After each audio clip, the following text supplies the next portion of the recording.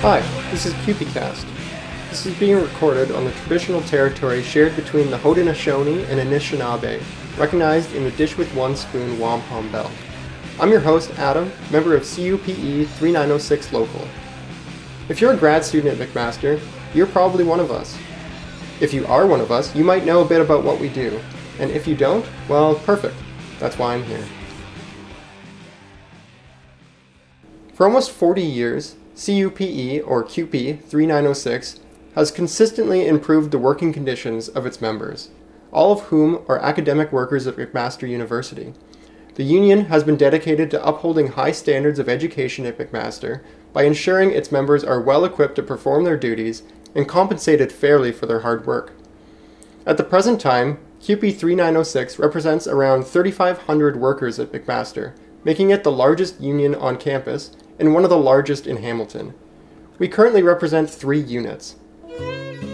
Unit 1, Teaching Assistants and Research Assistants in lieu. That's me. Unit 2, Sessional Faculty, MELD Sessional Faculty, and Hourly Rated Sessional Music Faculty. And Union 3, Postdoctoral Fellows. Our union dates back to 1979, but it didn't always exist in the form it does now. Specifically, in 1994, we merged with the Canadian Union of Public Employees, the largest union in the country, and that's where we picked up our CUPE. Our representation of members across campus comes by way of member-driven committees, stewards in every department, a 13-person executive committee, and our local staff. See, that's how I got involved in this union. I'm one of the stewards of the Physics and Astronomy department, and part of my job is to help inform members of the types of support the union can offer you. So, why am I putting this show together? Well, when I first started at McMaster, I took for granted what we have as graduate students. I made enough money to survive, have the occasional dentist visit. I'm a cis white male, and while things could sometimes be better, they've always been good enough. That was until 2017 when everything seemed to catch up with me. Years of overextending myself, the anxiety to succeed, undiagnosed depression, and some uprooting life events made for a summer I struggled to get through. I made use of many benefits I didn't know I had access to, like mental health care, guaranteed financial support, and basically a safety net that many other universities simply don't have access to. So the reason for this podcast is twofold. Graduate school is the hardest thing I've ever gone through. At times, even the support of my friends and family didn't feel like it was enough. I see they're lowering a right new coffin. I see they're letting down a right new coffin. Way over in that Union burying ground. I want everyone to know about the support you have access to and how to get it. I want you to know that you're not alone in anything you're going through. The second reason is that the support we have access to is not freely given. Right now, we risk losing inch by inch the structure and benefits that I and many other union members need to keep doing the work that we do. You made it into grad school at McMaster. It wasn't a fluke. You're accepted because you have something McMaster values and needs. You deserve to be here, and we're going to do whatever we can to make you believe that and to ensure you are cared for accordingly.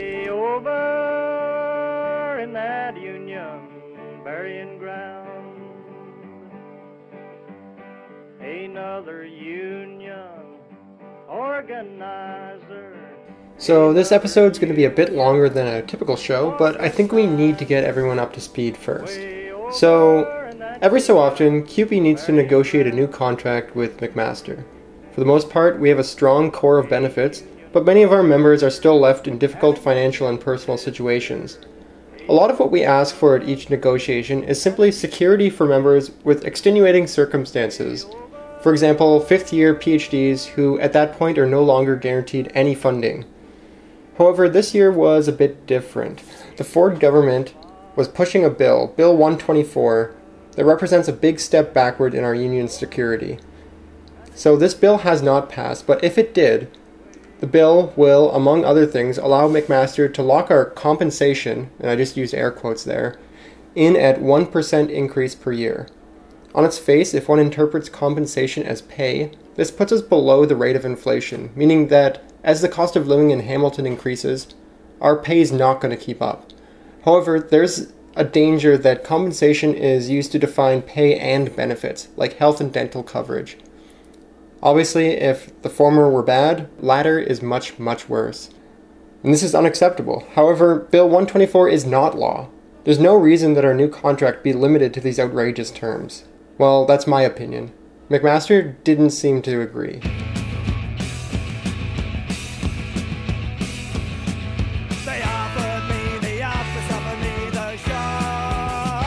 Initial bargaining went nowhere fast, with McMaster insisting on negotiating as if Bill 124 was already law. To be clear, the bill was proposed in June, we began negotiating in July, and this is being recorded in October. So if you hadn't been following the bargaining process before, at this point you probably became aware that there was an issue. Around this point, we held a strike vote. This was a vote amongst the union members to determine that if we're unable to reach a satisfactory contract, are we comfortable going on strike? So you may already know the results because they were highly publicized. We received an astounding 87% yes, with more yes votes than total votes ever received in a CUPE 3906 vote in history.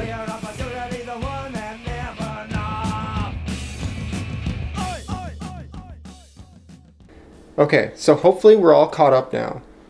If you'd like more details, you can check out bettermac.ca. The whole story is up there. Okay, we filed for conciliation, a legal term for obtaining an unbiased third party to help in negotiation.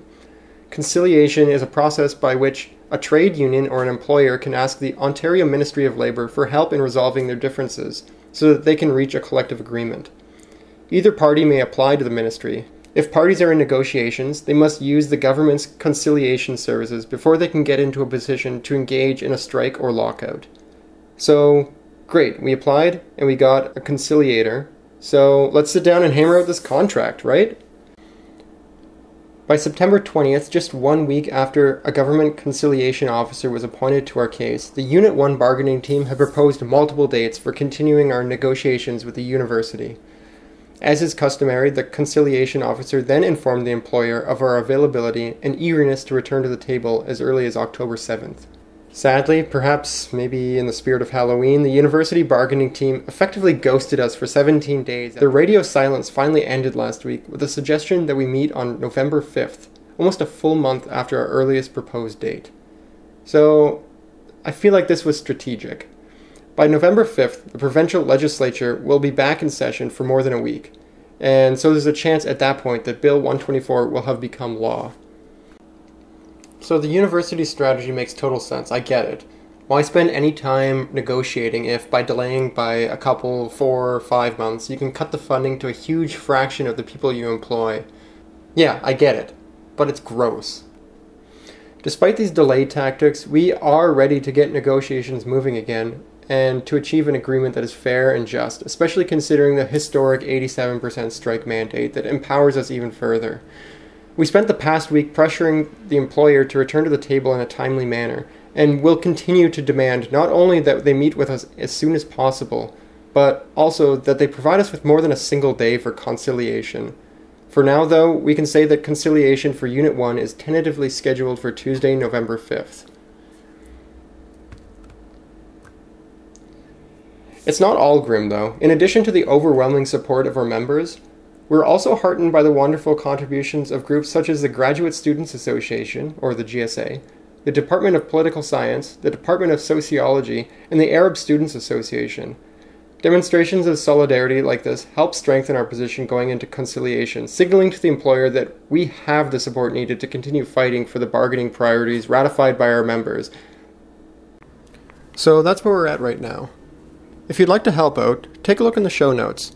I've included a list of things that we need help doing, including joining our strike committee or soliciting your department for letters of support.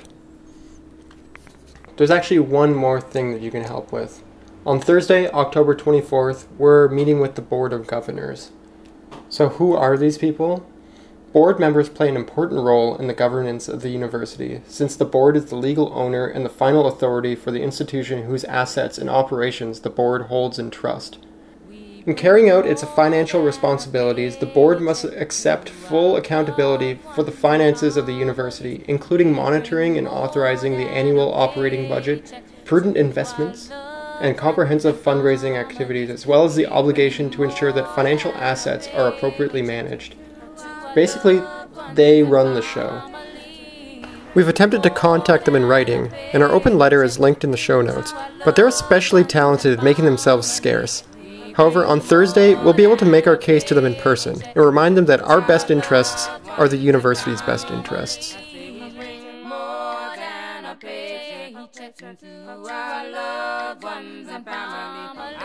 Alright, so that was a lot, but I'd really like to end this episode with maybe something that we can do for you.